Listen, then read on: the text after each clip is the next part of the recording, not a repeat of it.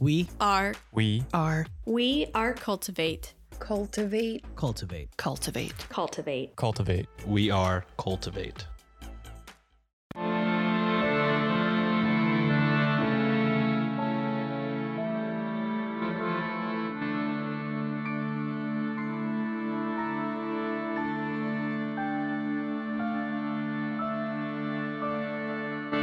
Hello and welcome to Ye Olde Crime, where we discuss the funny, strange, and obscure crimes of yesteryear. I'm your host, Lindsay Valenti, and with me is my sister and co-host, Maddie Stengel. Hello. Well, hello there. How are you? I am sore. Yeah. Are you going to talk about that more in your something good? Yeah. So you gotta stick around. The Yeah. suspense. Figure out why she's sore. It's from all that murdering. I wasn't thrown from a bus or anything, I promise. No. Not this Or time. fall off the back of a truck. I'm the goods. I'm the stolen goods. So this is week 1 of Spoopy Halloween. Spoopy. And I thought I would start us off with a bit of a bang. Uh-oh. So today we are going to be discussing the West Virginia Penitentiary. Ooh. We love a good haunted criminal place. Mm-hmm. Ugh. Penitentiary. Well, you'll explain. Like, how old is it? Yeah. I will get there. So information was pulled from the following sources. A 2022 West Virginia Explorer article by David Sabray, 2021 WTRF article by Stephanie Grindley, 2020 Mysterious Universe article by Jocelyn LeBlanc, Atlas Obscura, Haunted Places to Go, Legends of America, Mountaineer Media article by Shannon Stowers, Ohio County Public Library, Pilot Guides, Travel Channel, West Virginia Penitentiary History, and Wikipedia. Nice.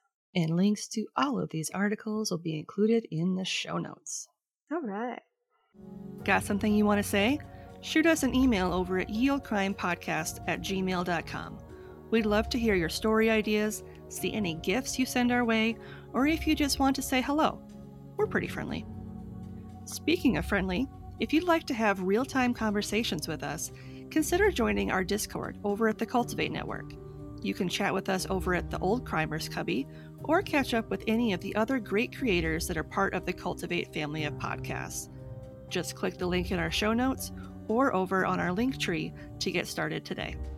All right, I want to preface this episode by saying that I don't intend to cover the entire history of the prison, which goes all the way up to 1995. Wow, it was open that long? Yes. Ooh. Yeah. That's not great. No. Oh, no. I do intend to cover everything up to the 1900s, and we'll be discussing the paranormal activity that has been reported there. Okay. But since we don't typically cover anything post-1900, I'm going to stick to that. But I will include a bulleted list of key events of note, but I'm just not going to go into detail about them. Okay. Just because we kind of need them for context. You gotta keep it to the theme, you know? Yeah. It's okay. Staying on point. Go to the Staying on show brand. notes if you want to learn more, idiot. Just kidding. Sorry, I didn't mean to insult you. God, right off the bat, within the first 3 minutes. Get out. I'm sorry. Come back. Insulting people. West Virginia Penitentiary is located in Moundsville, you guessed it, West Virginia, and has been in operation since 1876. Ooh. It is the oldest penal institution in the state. Yeah. Sure, it was in tip-top condition by 95. Oh, yes. I'm shaking my head no. As I mentioned, it closed its doors in 1995, at which time 653 inmates were still incarcerated there and guarded by 32 employees. That's not enough. Mm-mm. No. Over the course of its run as a state prison, 94 prisoners were executed on its premises via hangings and electrocutions. That number seems kind of low for all of the years it's been in operation, doesn't it? You'll find out that there's going to be some higher numbers later on. Oh no. Yeah. Suspense. Foreshadowing. Today, the West Virginia Penitentiary, which is also known as the Moundsville Prison, is located right smack dab in the middle of Moundsville, near a number of residential neighborhoods. But Yeah. back when the land was initially purchased in 1866, it was located outside the city limits near the Ohio River in Marshall County. That seems counterintuitive to put it right next to a river where people could, like, float away after they escape. Yeah. That doesn't seem like a great... Yeah. But it was also a good way for them to bring the supplies that they needed to build the penitentiary. Yeah. So Fine. it's a double-edged sword. Yeah. Bring in resources, take out bodies. Take out criminals The that escape. river bringeth and taketh away. Yes. When West Virginia became a new state in 1863, the 35th state of the Union, after seceding from the rest of Virginia, it desperately needed public institutions, not just prisons. The governor of the time, Arthur Borman, lobbied tirelessly with the state legislature, but all of his requests were denied.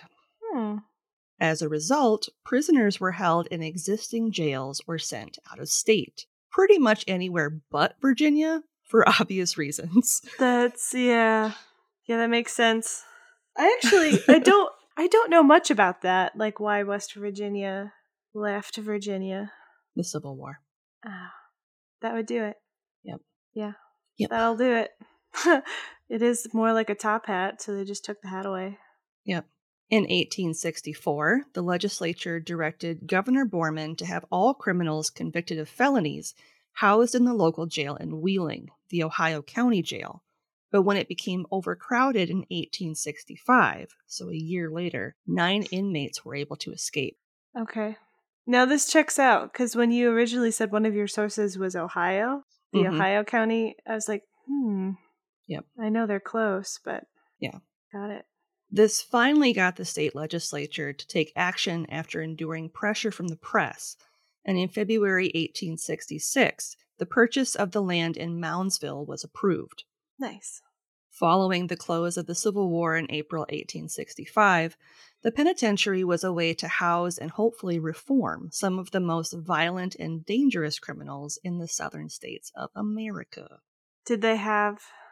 No, they didn't have those guys. This America's First Serial Killers from the Civil War. Do you remember that? Yeah. I don't think they were caught there. I think they were caught. So. They were caught in like Tennessee or something, if I remember right. Yeah, I don't think they were. Yeah. But they would have been good to attempt to reform. It wouldn't have worked, but it wouldn't have worked at all. They were too far gone at that point. They weren't human at that point. Yeah. Where were they from? I cannot remember. But if you're curious to know what we're talking about, let me figure out what episode it was. It was the Hart Brothers, and that was episode 83. So if you want to go back and listen to that episode to have an idea of what we're talking about. They were caught. I was just trying to figure out. One of the first things was like, is the Hart Brothers real? Question mark. It was like the first thing on Google. I was like, yeah, they were definitely... They were Tennessee, Kentucky, Illinois, and Mississippi. Yeah, because I was going to say they were kind of in that pocket, that southern pocket. Yeah. Because I remember them being in Kentucky for a while. They were not too close to West Virginia. Mm-mm. I mean, within distance, but not in West Virginia. Yeah, they were caught in Kentucky. Never mind. Oh, God, they were awful. They were awful. If you want to be scared in October, listen to that episode. Yeah. Ugh. In 1866, the Board of Public Works was directed to select a site of 10 acres or more on which to construct a prison about 12 miles south of Wheeling, which at the time was the state capital. Okay. The land was purchased for $3,000, or around $56,000 today. Ooh. And that summer, a temporary wooden prison was built and surrounded by a wooden stockade while the penitentiary was built. That's kind of cute. Mm-hmm. Like, here's your little wood prison. Don't get out. Mm-hmm. Don't get out. Don't get out. You stay in there. You gotta stay in there. No sharp tools. No fire. No matches. No matches. The building was modeled off the 1858 Northern Illinois Penitentiary in Joliet, although it would be half the size. Okay. No architectural drawings have survived, or at least if they have, they haven't been discovered.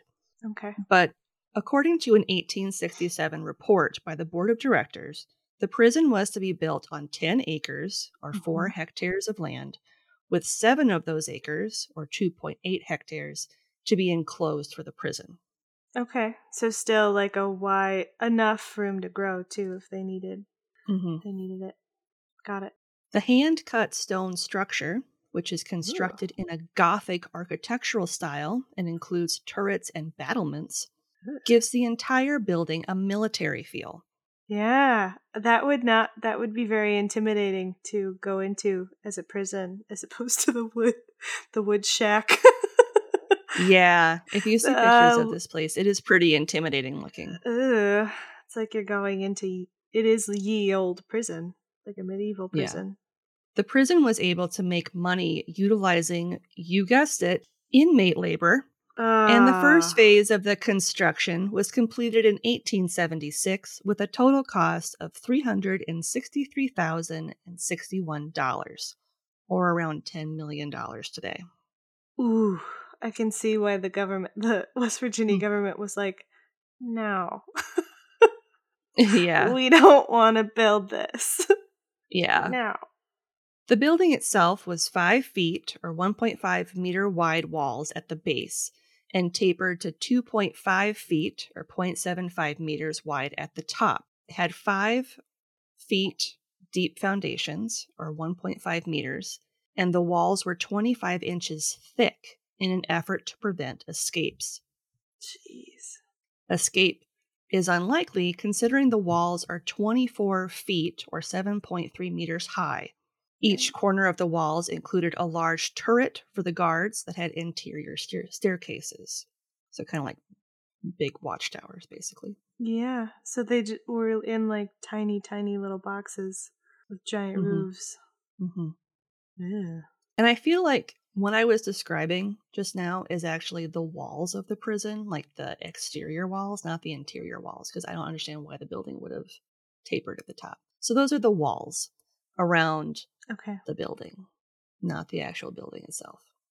So that's what the exterior looks like. It's meant to be kind of pointy and intimidating. Okay. The northern and southern cell blocks each measured 300 by 52 feet, or 91 by 16 meters, and the north wing initially included a kitchen, dining room, and chapel before more cells were added in the 1890s. Well, that didn't take long. Yeah. Had to expand real fast. You'll see why. Real quick. Oh, boy. The southern hall contained 224 cell blocks that measured 4 by 7 feet, or 1.2 by 2 meters. 4 feet by 7 feet. No, that would have been awful. That's small. Yeah. Actually, I have another spot where it says 5 by 7, so it would have been 1.5 by 2 meters. Yeah. Still not great. Not great. Between the cell blocks is an administration building that consists of 4 stories. The 3rd floor offered space for female inmates, and the 4th floor was the personal living quarters for the warden and his family. And the 2nd floor was the hospital. Yeah, that makes sense. So, like, the main floor was the actual administration portion of the building. The cell blocks were broken up based on the type of criminal you were. The North Hall, or the Alamo, as it was called, was where the worst criminals would be held in 5 by 7 foot cells, as we mentioned before. Yeah, the smallest ones. New Wall was home to the general population. Rat Row was where the snitches were housed to offer them extra protection. Oh, no. Yeah. Rat Row. Rat Row. Okay. And Honor Hall was where criminals who had earned special privileges or exhibited good behavior were located, and there was decreased security in that section. So they weren't watched as intensely as those in the North Hall. Got it. The prison yard was constructed as a parallelogram, so it was 682.5 feet, or 208 meters in length, and 352.5 feet, or 107 meters in width. The superintendent's house, not to mention the cell buildings, were placed so that the rear wall of each made up a fraction of the west wall. So each of those buildings were part of the wall. Yeah. The north side of the property would include a 60 feet or 18-meter wide street, and the west would include a 140 feet or 43-meter wide street, as well as a yard to the front buildings. When the prison officially opened in 1876, it housed 251 inmates, some of which had helped build the very prison in which they now found themselves. Ugh. I don't know if you'd feel pride or resentment or both. Yeah. I mean, if I were built it, I'd be like, can I stay in this one and like make it nice? Can this be my cell? Can I claim this one? Yeah, I put the pretty rocks on this one. Can I have that one? I'm really proud of my stone cutting skills on this cell in particular. Yeah. More facilities were added onto the property as the years went on, including workshops, outbuildings, a wash house, bakery, and hospital in the North Recreation Yard. It would take 33 years to build the first half of the prison and 30 years for the expansion that would come later. So that kind of explains why they added more right away in the 1890s. Yeah. Because they hadn't fully finished building it yet. Yep. Originally designed to house 650 inmates at a time, as the town in West Virginia grew, so too did the penitentiary. It was home to a frequent number of escapes, riots, and violence. Oh, fun. Yeah. In fact, at one point, it was included on the list of most dangerous correctional facilities in the United States. Great. Awesome. So worth the $10 million. Yep. By the peak of its operation in 1960, it was home to 2,000 inmates. Wow. That's quite an explosion. A vast expansion of the property took place in 1929 to double the size of the penitentiary to house all the prisoners. Jeez. Well, at least they finally did that, but that sounds like it was kind of late. During its period of overcrowding in the 1920s, up to 3 men would be assigned to a single cell, with 2 sleeping on bunk beds while the third slept on a mattress on the floor. Yeah. Not great.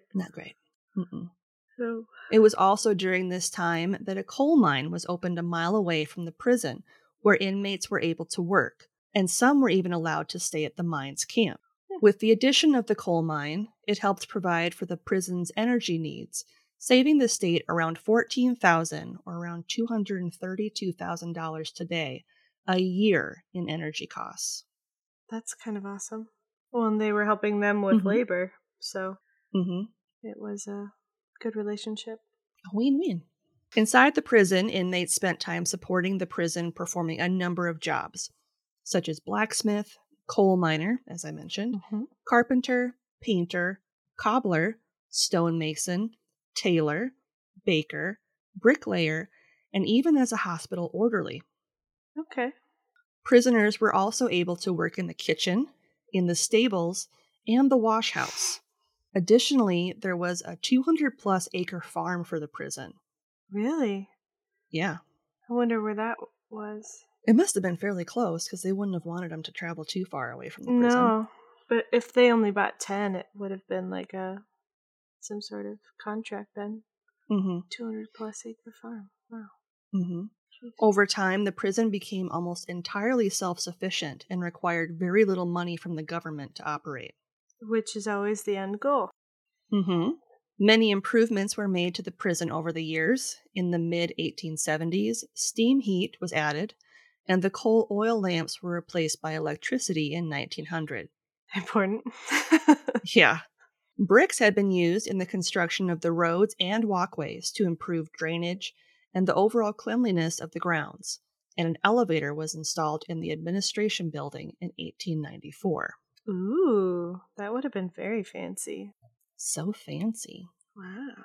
At the start of the 20th century, inmates were given an education following the construction of a school and library in 1900. Education was a priority, and the library grew to include more than 5,000 books. That's pretty good, especially for a prison. and those who were unable to read were required to attend night school to learn. I mean, it's nice, but I'm sure they all hated it. Yeah. I'm sure But they also, weren't happy. what else are you going to do? Yeah, that's very true. At this time, the conditions at the prison, at least on paper, appeared to be good. So at the start of the 20th century. Okay. The warden submitted a report that read, quote, both the quantity and the quality of all the purchases of material, food, and clothing have been very gradually but steadily improved, while the discipline has become more nearly perfect and the exaction of labor less stringent, end quote. Nice. So it was actually So pretty much operating the way a penitentiary should. Yep, so pretty smoothly. Mm-hmm. In addition to learning, the prison had its own band, which would perform in a Nice. bandstand in the North Recreation Yard. Cute. And many inmates also played on a baseball team. That's fun. They would even compete against local teams in Moundsville and the Ohio Valley area. That's how that They seems probably had to go to the prison. less fun for the Yeah. other people. Yeah. I don't know. Yeah, they got to play against somebody, you know. I know, but But still, I don't think there were any away games for the, no. the inmates. They were all at-home games. Yeah. I'm assuming. I didn't look too deep into it, but I would assume they would all be at-home games. Yeah. Inmates were also able to attend church services that were held in a large room on the second floor of one of the buildings. Mm-hmm. Now we're going to go past the 1900s. Okay. Noted riots and escapes after the 1900s include when 40 inmates held 5 guards hostage in 1973, resulting in 2 inmates getting stabbed and a third, William Hale, killed. I remember that. That does sound familiar. A prison break in 1979, where 15 prisoners escaped, ended in the death of off-duty state trooper Philip S. Kesner, who attempted to apprehend the prisoners. Mm-hmm. And the New Year's Day riot in 1986, in which a dozen prison workers were taken hostage during a 3-day standoff that ended in 3 inmates dying. Yeah, that sounds familiar too. Yeah. In 1983, Charles Manson petitioned to transfer to the prison in an effort to be closer to his family, but the request was denied. Yeah, good. Good. Yeah. No. Yeah. In 1992, 3 men were able to tunnel out of the prison. That's kind of fun. That's a very George Clooney thing. Yeah, it reminded me of the Shawshank escape, which I think happened there. I didn't see a lot on it, but it must not have happened there. Or if it did, it wasn't really called out. Okay. Anyway, in total, there were 510 successful escape attempts between 1960 and 1995, most notable of which were the 13 attempts by inmate Fast Freddy. That's kind of great. Mm-hmm. But what did Fast Freddy do? Why was he there? Do you know? I don't know. Okay. Probably something not great if he was there 13 times. Yeah. The prison housed around 80 women between 1876 and 1947, at which point a new facility had been opened up at Pence Springs, and the female inmates were transferred there. In regards to executions, of which 94 took place at the penitentiary, the last hanging to take place within its walls was in 1949, and inmate Paul Glenn was tasked with building the electric chair, Old Sparky, that would take the lives of 9 men starting in 1951. Old Sparky. Mm-hmm. What a cute name for such a horrific thing. Yeah. Okay. West Virginia became the 12th state and the only one in the South to officially abolish capital punishment and the death penalty in 1959. Got it. So that's why there weren't as many. Mm-hmm. Okay. It is estimated that over the lifetime of the prison, nearly 1,000 people passed away within its walls. Remember I said the number's bigger? Yeah. Natural causes, poisons, all that stuff. If you are factoring the 94 executions that took place, 85 of which were hangings. There are many, many more deaths that weren't a result of capital punishment. Approximately 998 men died in the prison, and of those, 36 of them were the result of homicides, and a number of completed suicides were also reported. Yeah. And then you got to factor in people who got sick, people who died of old age, or heart attacks, or who knows what. Yeah. I mean, it makes sense, especially if, like, it took them a while to get steam heat into the building, you know? Mm-hmm. Like that alone. Well, yeah, and how many people died in construction accidents, or if they were working in the coal mines, you know. Makes sense. Any number of ways you could have passed.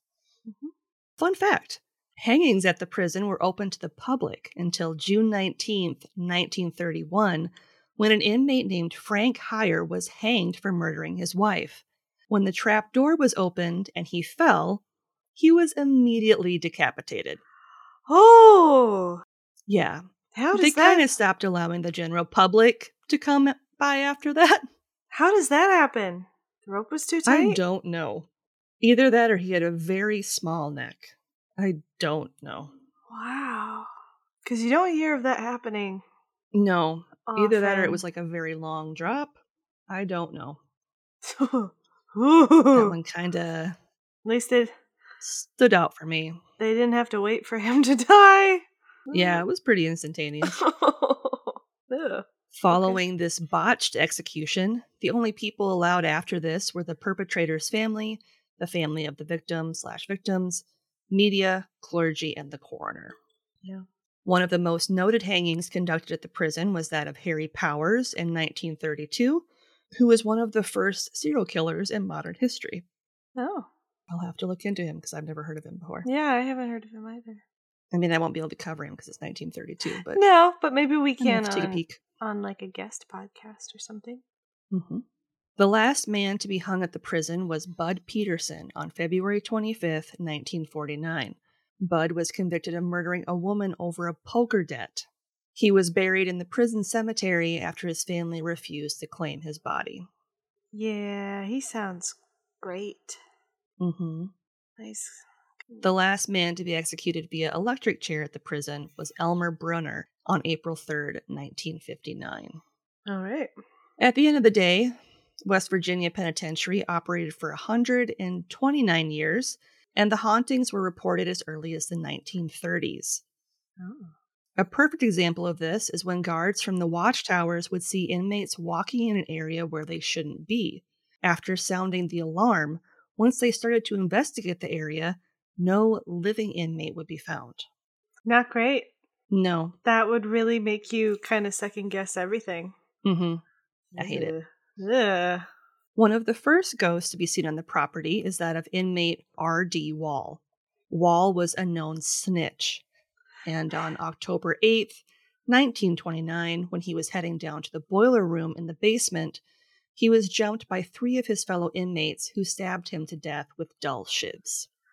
Ah, the dull part, really. That's not great. No. Yeah. Oh boy. They said when they discovered him, he was pretty much just like ripped to shreds, which is horrifying. That's not great.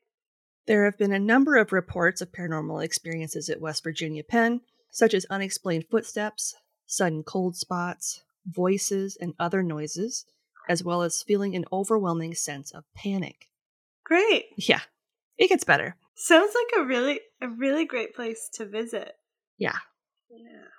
Visitors have been tapped, felt something brush against them, and some have even been shoved. No, thank you. The circular entrance gate has also been reported to turn on its own, as if inmates of the past are in a residual loop entering the prison. Oh, okay. It's one of those like turnstile looking type entrances. Yeah, that sucks for them. That's their eternity. And that'd be terrifying to watch move. Because those things are like metal. Like, they're not easy to move. Metal doors. No. Not something the wind can just do. No. They're not made of aluminum. People who have gone on haunted tours at the penitentiary, not to mention people who have investigated, shout out to Bagel Bites and crew, believe that a number of former inmates continue to roam the halls. Many visitors have reported feeling watched or like someone is following them. No. Nope. According to legend, as we have often heard in the past, it is believed that the prison was built on land that once belonged to a group of indigenous peoples. Of course. Despite what you might think, this theory isn't outside the realm of possibility. Yeah. The land that the penitentiary is built on is directly across from the Grave Creek Mound, which is one of the largest conical-type burial mounds in the United States, standing at 62 feet high, or 19 meters, and 240 feet, or 72 meters in diameter. Dang. So this is big. Yeah. Dating all the way back to 250 and 150 BC, members of the Adena culture moved more than 60,000 tons of dirt to construct it. That's amazing. Yeah. So it's not outside the realm of possibility that the land that the prison is built on was home to smaller mounds. He's on an ancient burial ground. Yeah. In this instance, yeah, it's really likely, as opposed to other places that are like, oh, this is an ancient Indian burial ground, when it's obviously like just made up to scare people. Scare you. You know what I mean? Yeah. Like, no, this probably was. Yeah. Very much so, yeah. Ugh. Several areas throughout the prison have been noted as experiencing some form of paranormal phenomena. Areas such as the chapel, the shower cages, which sounds lovely. Yeah. Death Row, the Sugar Shack, which was the recreational area, and the Hole are all common areas noted for their paranormal activity. The Hole, right where you want to have voices in your head. Yep. Oh, God. No. The North Wagon Gate, where prisoners were brought to be hanged, is also an area with a high number of activity, as well as the North Hall, where the most dangerous prisoners were held. Other noted hotspots include the psych ward and the boiler room. Oh, Yay. Not great. Going back to the Sugar Shack, this room was designed specifically to act as a place of recreation when the weather didn't allow the inmates to go outside. Okay. Kind of like how kids would play in the gym at school if the weather's too cold. Located in the basement, many visitors and investigators have reported hearing people talking and arguing, or even just distant whispers. Unexplained sounds and cold spots have also been noted in this section of the prison. The Sugar Shack was famous for illegal gambling, drug deals, rape, nice, fighting, oh, great, not to mention murder. You know, all your favorite cold weather activities. Yep, along with Foursquare. Right. Maybe some pickleball. Backgammon. Checkers. Anyway, the oldest structure in the prison is the North Wagon Gate, which is home to the most active ghosts on the premises. It isn't surprising when you consider the fact that it was once the home of the gallows. Visitors state that the area feels evil and they have a sense of being watched. Not great. Voices and strange sounds have been recorded in this area, or captured in EVPs, and some spirits have even been seen. No. The North Wagon Gate is said to be haunted by the spirit of Orville Atkins, who was hanged there in 1938.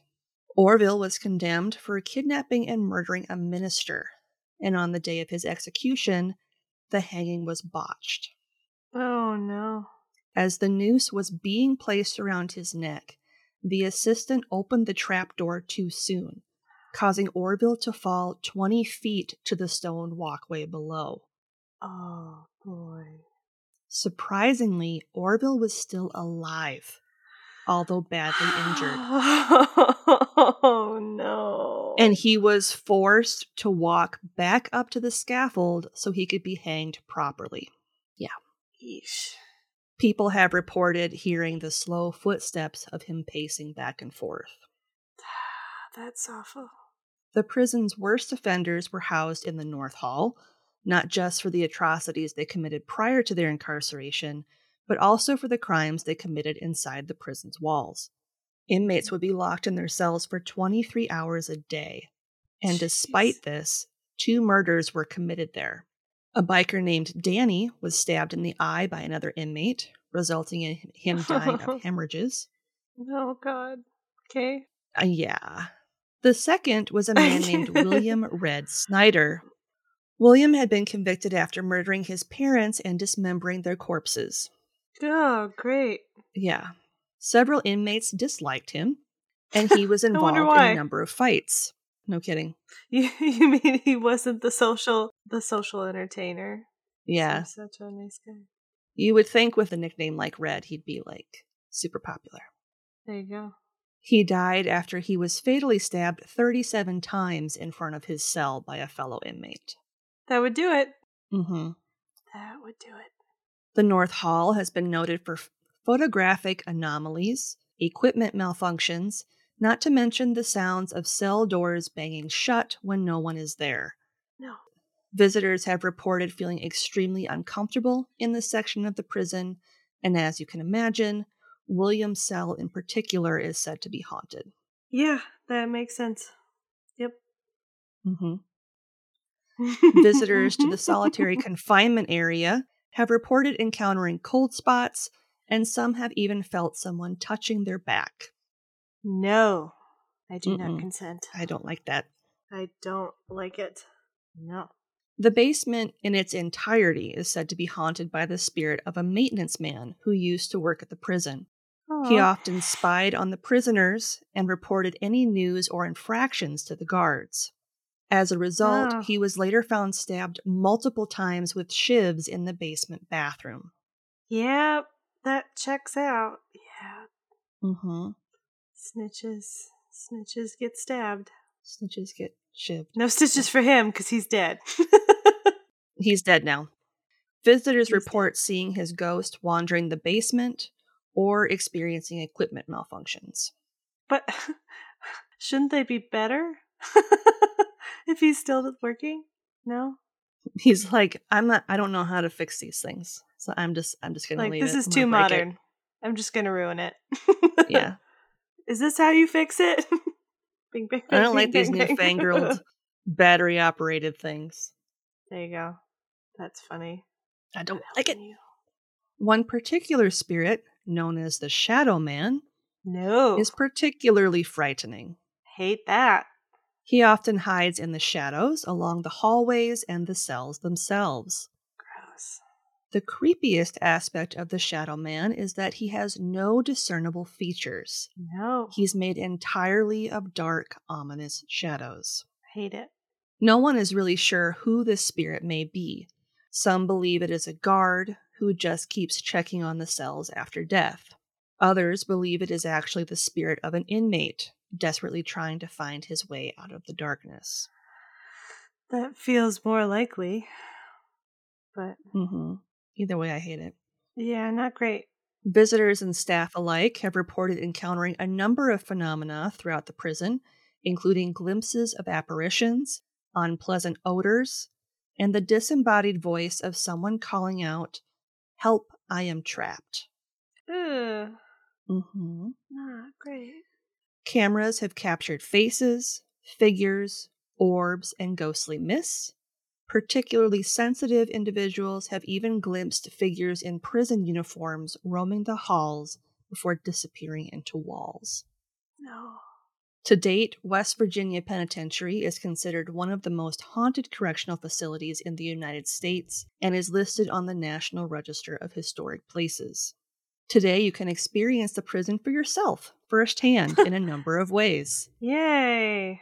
You can do a 90-minute day tour, overnight investigations, 3-hour investigations, and a number of other events that are hosted there between April and December.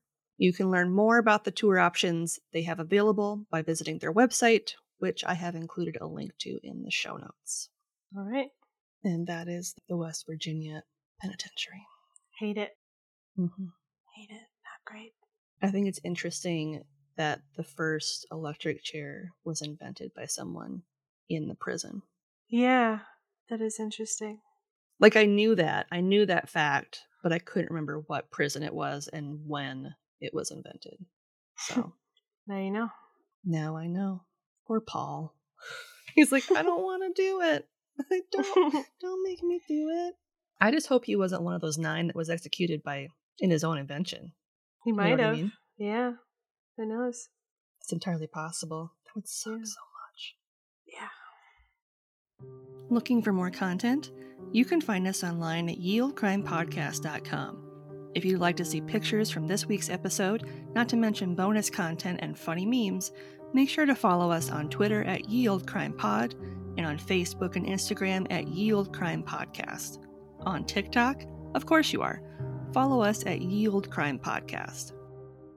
Hi guys, we are your hosts of History of a Haunting podcast. My name is Carrie Hopper. And I am Archie Bays, and we are a weekly historical and paranormal podcast that brings you the history and the hauntings of locations all over the world, with barrels of facts, casks of humor, and boxes of wine. We take bad notes, can't do math, and words are hard. So grab a glass of wine and settle in.